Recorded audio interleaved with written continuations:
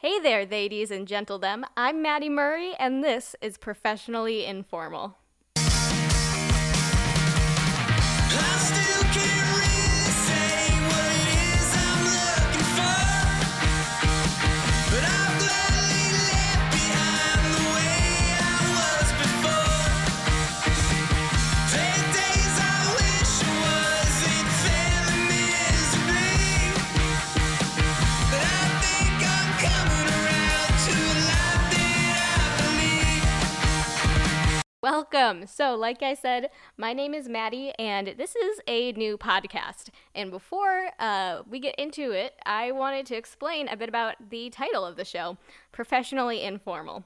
And it'll also sort of give you a feeling of what this is going to be. So, I have a job that's not podcasting, obviously, if you can tell anything from the, general way this has been going so far. And that is, I'm a naturalist, which can mean a lot of different things, but the biggest component right now for me in my job and in my life is that I am a professional informal educator, which is something that I really, really enjoy saying because the words professional and informal following each other and both referring, to the same word, both describing the same noun, is kind of funny. It's kind of funky, and it sort of makes you do a bit of a double take when you hear it.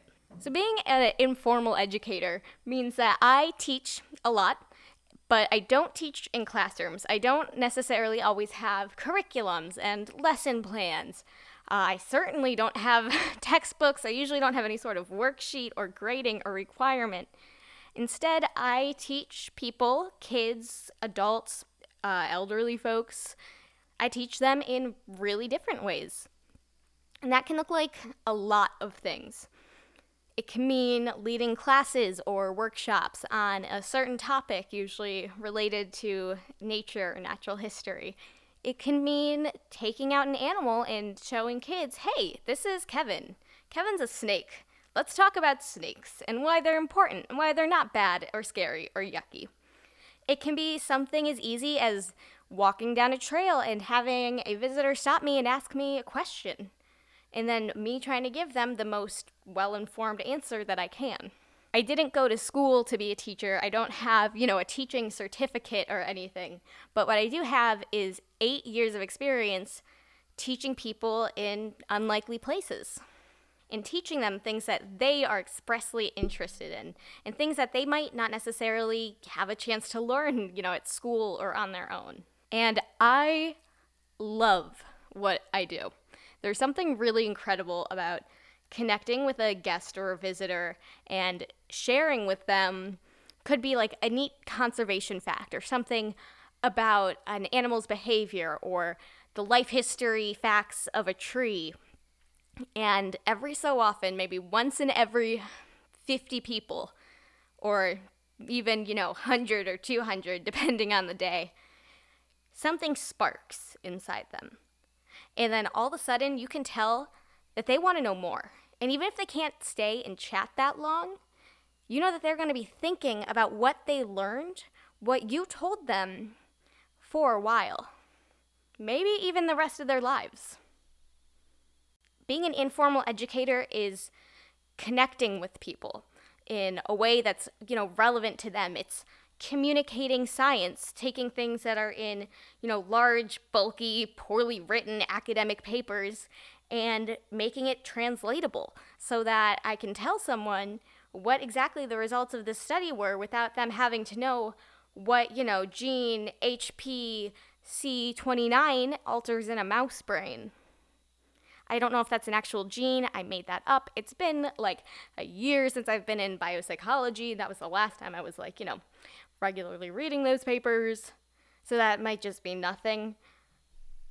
I was worried when I started making up that gene that it sounded too much like a printer because it started with HP. But I ran with it because that is how you do it. Yep. So it also means, clearly as you can tell, I'm a great improviser. But it means you have to also be able to think on your toes and perform. Informal education could be something one-on-one, like showing someone a specimen, like, hey kid, you want to see my skull? even though that's not really that's not the best way to do it. There's much better ways to get a kid's attention and to, teach them. Or it can be talking on microphone, giving a scripted or unscripted narration to an audience full of people at, say, a dolphin show. There are so many ways it can happen. And chances are, if you've ever been to your local zoo or natural history museum, or sometimes even, like art museum, chances are you've probably talked to an informal educator. Another term for informal educators is an interpreter. They're someone who interprets the facts, the information, the history, interpret this whole other field that you might not be proficient in, and puts them into your language. Sometimes I'll tell people, oh yeah, I'm like an interpreter. And they're like a sign language interpreter? Like a French to English interpreter? And I'm like, no. Kind of. But no. But kind of. Yeah. Because you know what? Science really can be its own language. And if you're not someone who is in the sciences and has studied it for an extended period of time, then it can be really intimidating and confusing. And there's nothing wrong with not being in the sciences. Because, believe it or not, folks, there's a lot more out there than science, and it's really important stuff. But a lot of the stuff that's in science might seem sort of out of reach and closed off if you haven't studied it, because there's all sorts of ridiculous terms and words and phrases and abbreviations and jargon and just absolute bullshit for days. And if you want people to know what all that says, well, someone's got to be there to interpret it. And that someone is me. So what this show is going to be about is each week I'll probably be choosing a topic relevant to something that I've either been asked by a guest or that has, come up talking with my fellow educators in the most recent week, and looking into that more.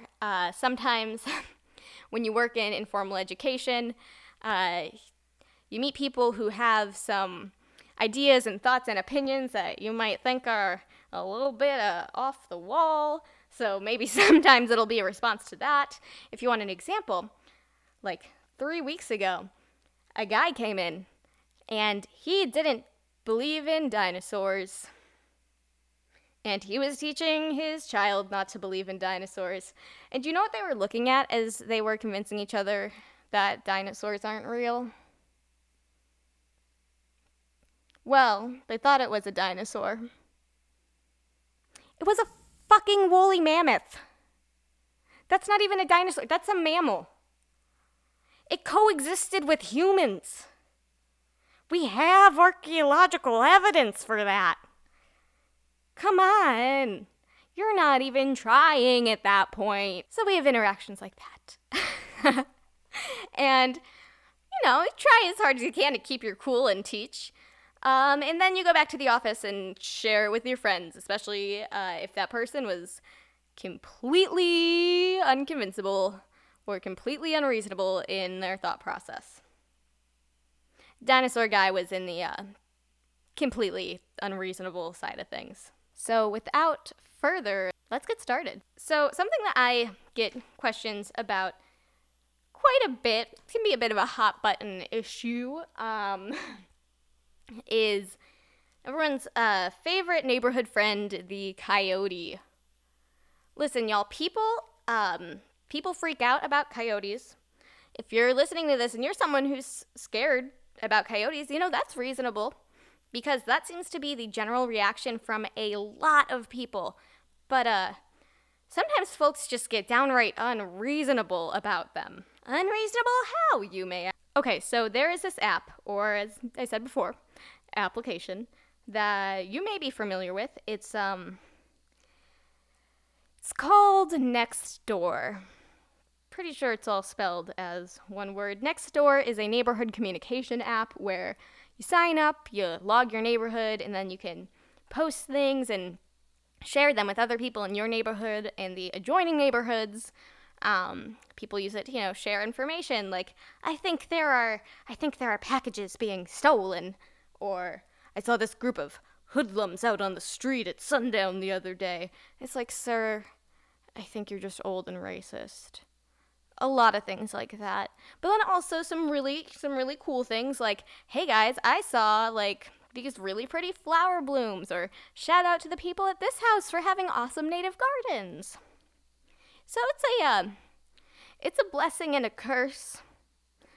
Definitely a blessing and a curse. A lot of times, for me in my life, it leans more towards a curse, because we get stuff on it,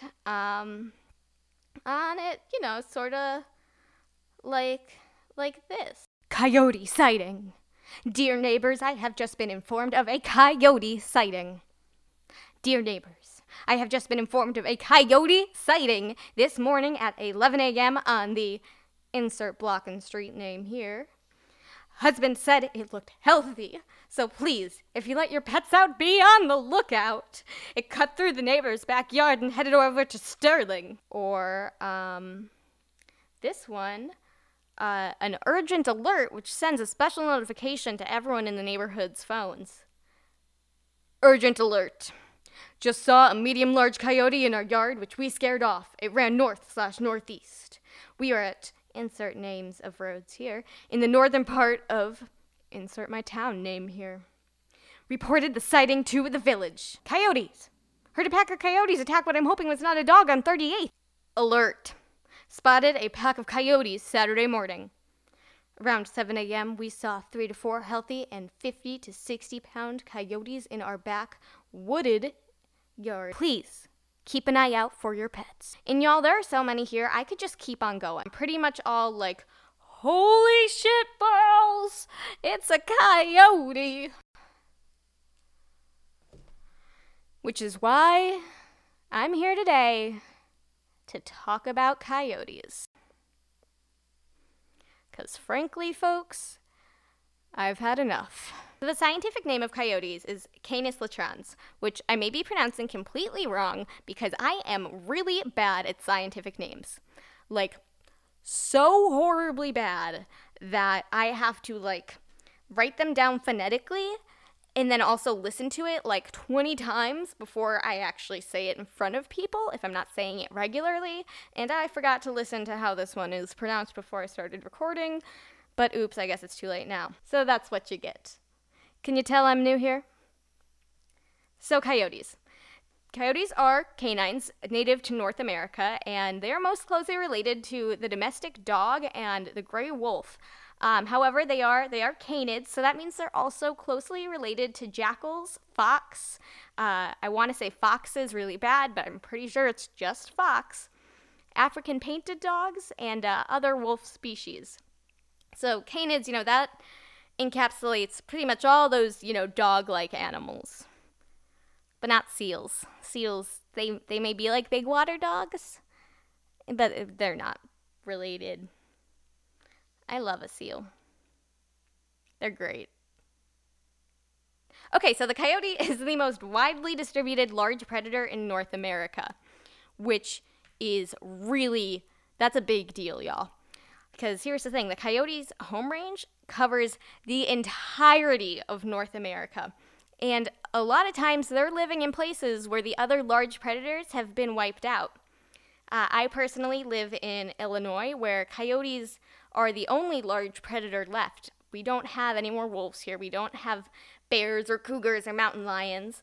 And that's the case for a lot of places, which is really unfortunate.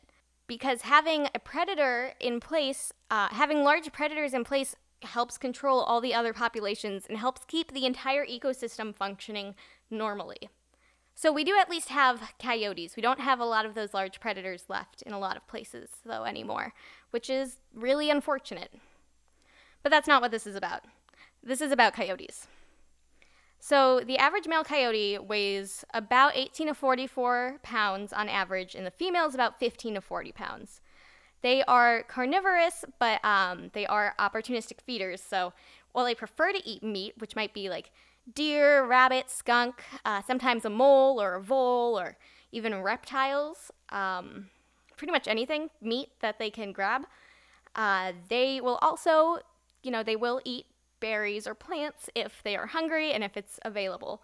They're also carrion eaters. So carrion is dead meat, dead decaying meat. So they will scavenge off of other carcasses that have either been road killed, or if you're in a place that has other larger predators such as Yellowstone, a bison that was killed by wolves, coyotes will come in and pick those bones clean when they have a chance. The average home range of a coyote is about 2 to 10 square miles, but their home ranges are not exclusive, so several coyotes could live in the same area. Although they do have their territories that they choose to defend, there is usually some degree of overlap, especially with single coyotes, and usually that doesn't lead to too much trouble from what we've seen, but we still don't know a lot about the secret lives of coyotes. So coyotes get around.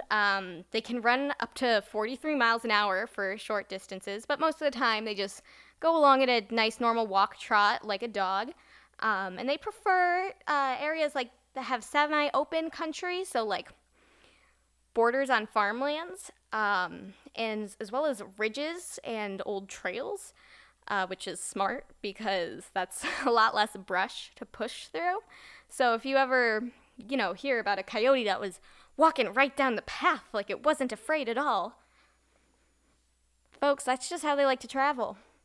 Wouldn't you rather walk down the path than, I don't know, through the, honeysuckle and buckthorn that's growing like wild off the side?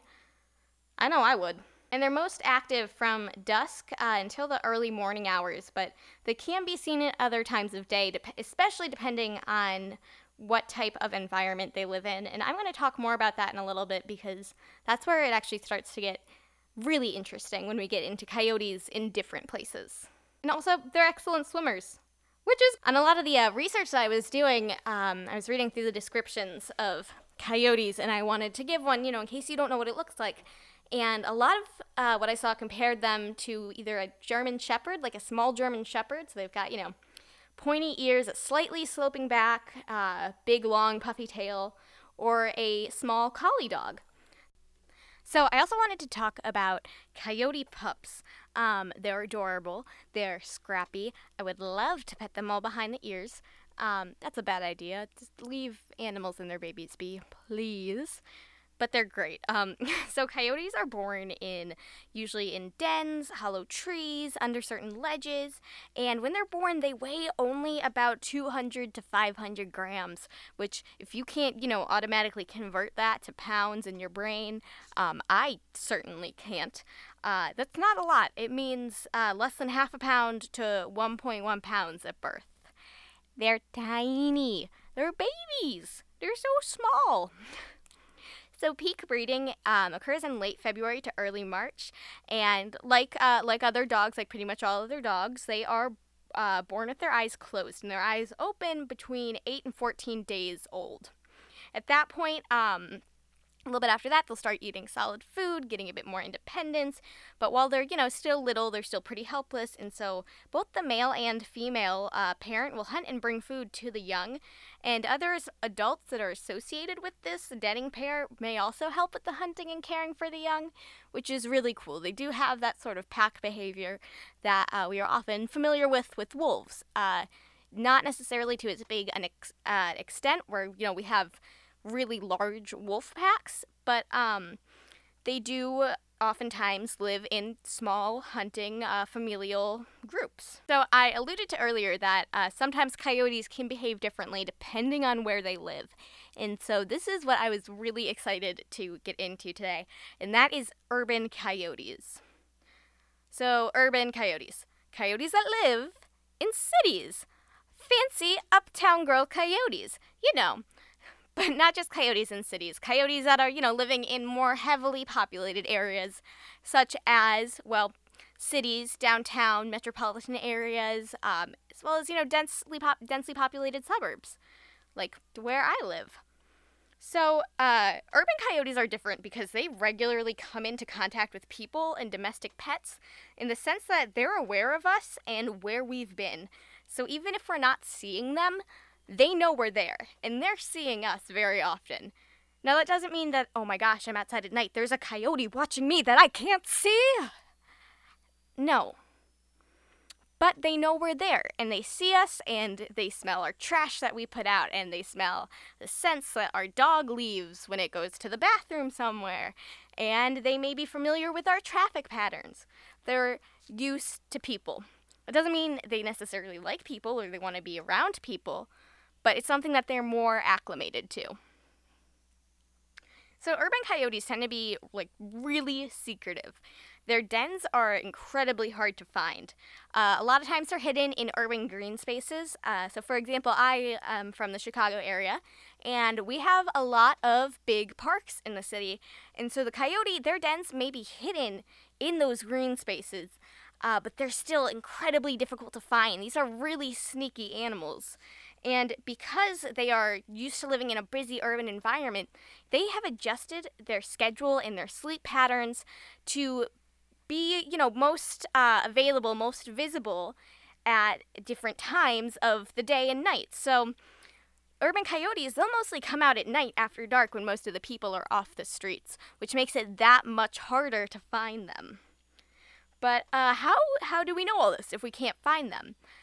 And so I want to tell you about one of the coolest research projects ever, I think.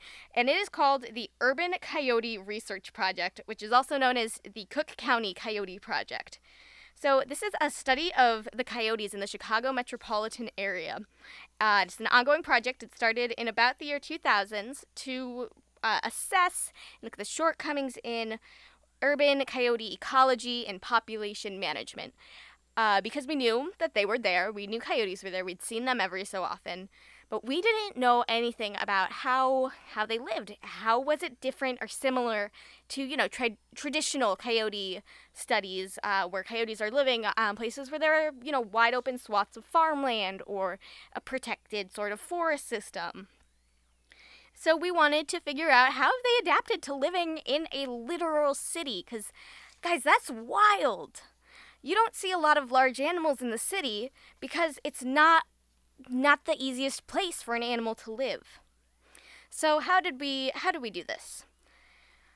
I'm going to say right now, as someone who has a background in animal behavior, that animal behavior research can be hard. It can be really hard. You're staking your career on the idea that an animal will or will not behave a certain way, and then you have to try to figure out how to measure that. And you can't give them a survey and be like, "Hello, Mr. Coyote. On a scale of 1 to 10, how are you feeling today with the current noise level here in the city? How is that impacting you?" You can't do that. I wish you could. It would make the field a lot easier. But you can't. So, as part of the Urban Coyote Research Project, coyotes are live captured and then tagged or radio collared. So, essentially, coyotes are captured alive and sedated safely and humanely.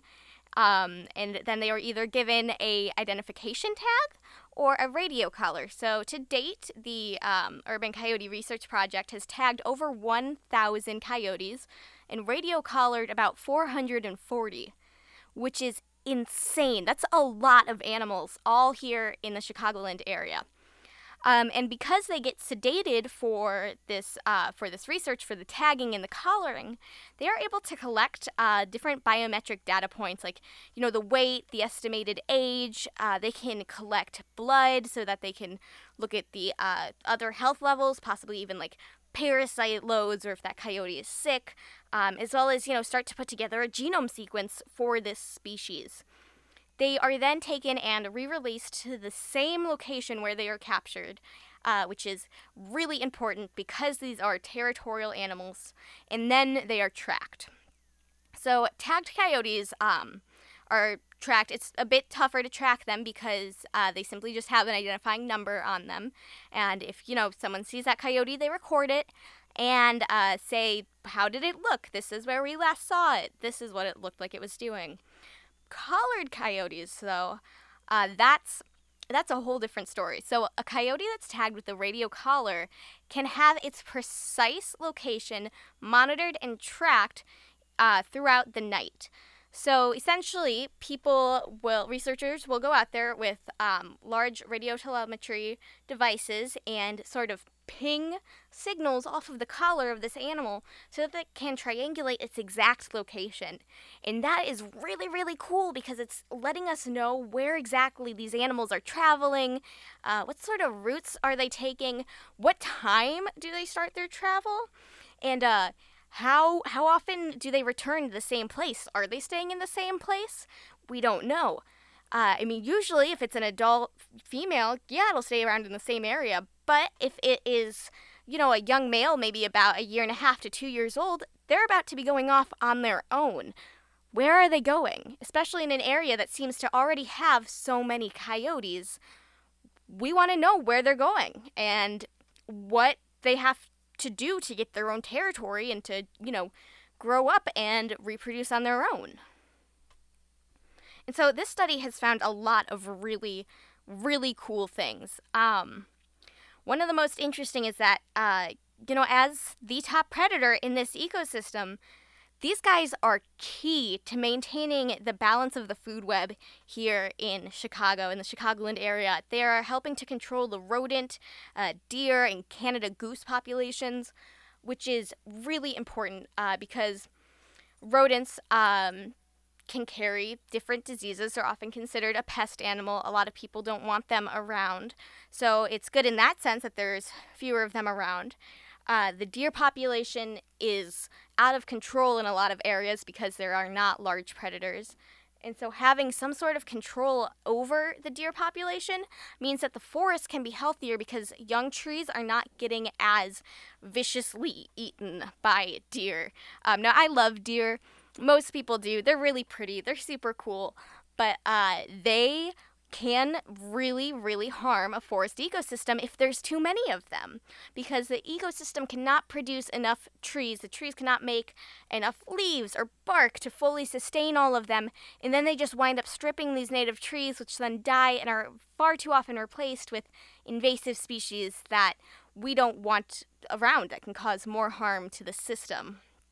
Sorry about that rabbit hole. I'm just really passionate about deer population control, which is a whole other little can of worms that I can open and lie in on a different day. But we've also found that the coyotes appear to be monogamous. They tend to mate for life, one male and one female, which is really cool because monogamy usually in the animal kingdom means that there's some sort of benefit to choosing the mate and having the solid mate. It means that the young are most likely being reared by two parents, which is awesome. And it also means it can be easier to track family lineages of coyotes across time, which is awesome, especially because coyotes in the wild do tend to only live 3 to 4 years. Now, they can live up to 13 to 15 years in captivity, but in the wild, it's not uncommon. In fact, it's most normal for them to be killed by the time they are about 4 years old. Usually, they are hit by some sort of automobile collision. So we've also found, and I alluded to this earlier, that coyotes in urban environments switch their activity patterns to be more active at night when human activity is minimal. Part of the reason why we're not seeing them is because they know in the dead of night, although there might be some people out, it's a city, there's always people out, there's going to be way fewer people there, way fewer interactions. It's safer for them, it's easier for them, and it's the best option. So as opposed to being more active around dawn and dusk like more rural coyotes, these guys are up in the middle of the night. And probably the coolest thing that we have seen as evidence of this is coyotes using traffic lights. So recently, here in Cook County, a female coyote has been spotted and regularly monitored via traffic cams as sitting at a crosswalk waiting for the light to change before crossing the street. What? This coyote has realized the changing stimulus of the traffic light, moving position, means that the traffic that means that the traffic pattern is going to change, and it's going to be safer and easier for her to cross the road. So we have footage of this female coyote sitting and watching the lights and waiting for them to change before she crosses the street. Guys, that's insane. That is not something that we'd see in a coyote that lives in a forest ecosystem or in a rural ecosystem. That is a behavior that can only arise in an urban ecosystem. And the fact that we've been able to capture that and see that is incredible. These are very intelligent animals. They are good at learning. They are good at adapting to these, changing times and changing places and changing locations. And that's awesome. And I talked a little bit earlier about why I'm talking about coyotes, and that's because people are very often afraid of them, which is unfortunate because they are so important to our ecosystems, and they are so smart and clever and just really cool animals. Sorry if you hear something snuffling up here and sniffing. That's my dog, Jax. Hi, puppy. Do you want to be on the podcast? Oh, hi. Mama's recording, okay? You're a good boy. Sorry about that. He's a really good dog. What did you just pick up? Oh, he didn't. Sorry. I thought he took something and he didn't. Okay, so people are a lot of times afraid of coyotes, which is fair because they're predators. They have large teeth and strong jaws and big sharp claws, and people think that coyotes will eat their pets or attack their children. And here's the thing, folks. You really don't have to be afraid of that. Of coyotes that have been involved in confirmed coyote attacks, of which, might I add, we know very few. There are very few 100% confirmed coyote attacks in the United States. A lot of them, especially historically, are more of a hearsay sort of situation, but we don't have the exact proof that it was a coyote involved. More often than not, those are animals that have been fed by people by hand. They are what we would call nuisance animals, or coyotes that have become far too accustomed to people and far too adapted to human behaviors to be safe. Except, here's the thing. As long as you're not feeding coyotes and you're giving them their space, there are very few nuisance animals. Nuisance coyotes they don't just pop into existence. They're oftentimes made. So if you're out and you're walking in the woods and you see a coyote, you just need to give it its space. And if you're threatened by it, then you can try to make a loud noise and it'll likely go away. Because they know that we're the bigger animal there, you guys. We're the bigger dog most of the time. Now, another thing that people are oftentimes afraid of is coyotes coming after their pets, particularly small dogs. And I just only have a couple of things to say on this. I could say a lot of it, but here's what I'm going to say now. First is, y'all, when you're walking your dog, especially your small dogs, keep them on a leash. It's safer for the dog. It's safer for another dog that's being walked. It's safer for the people there. It's safer for people who are driving their cars. If you keep your dog on a leash, a nice, solid, non-retractable leashes. Retractable leashes are another rabbit hole that I'm not going to get into now, but I want to. And you should be okay. Now, some people are concerned about leaving their dogs in their backyard and having their dog fall victim to a coyote. And folks, if you're leaving your dog in the backyard long enough, if you're leaving your dog out in your backyard alone for a long enough period of time that it is a legitimate concern that they will be eaten by another animal, maybe you shouldn't leave your dog outside alone for that long. Maybe set, a 5-minute timer, and that's it.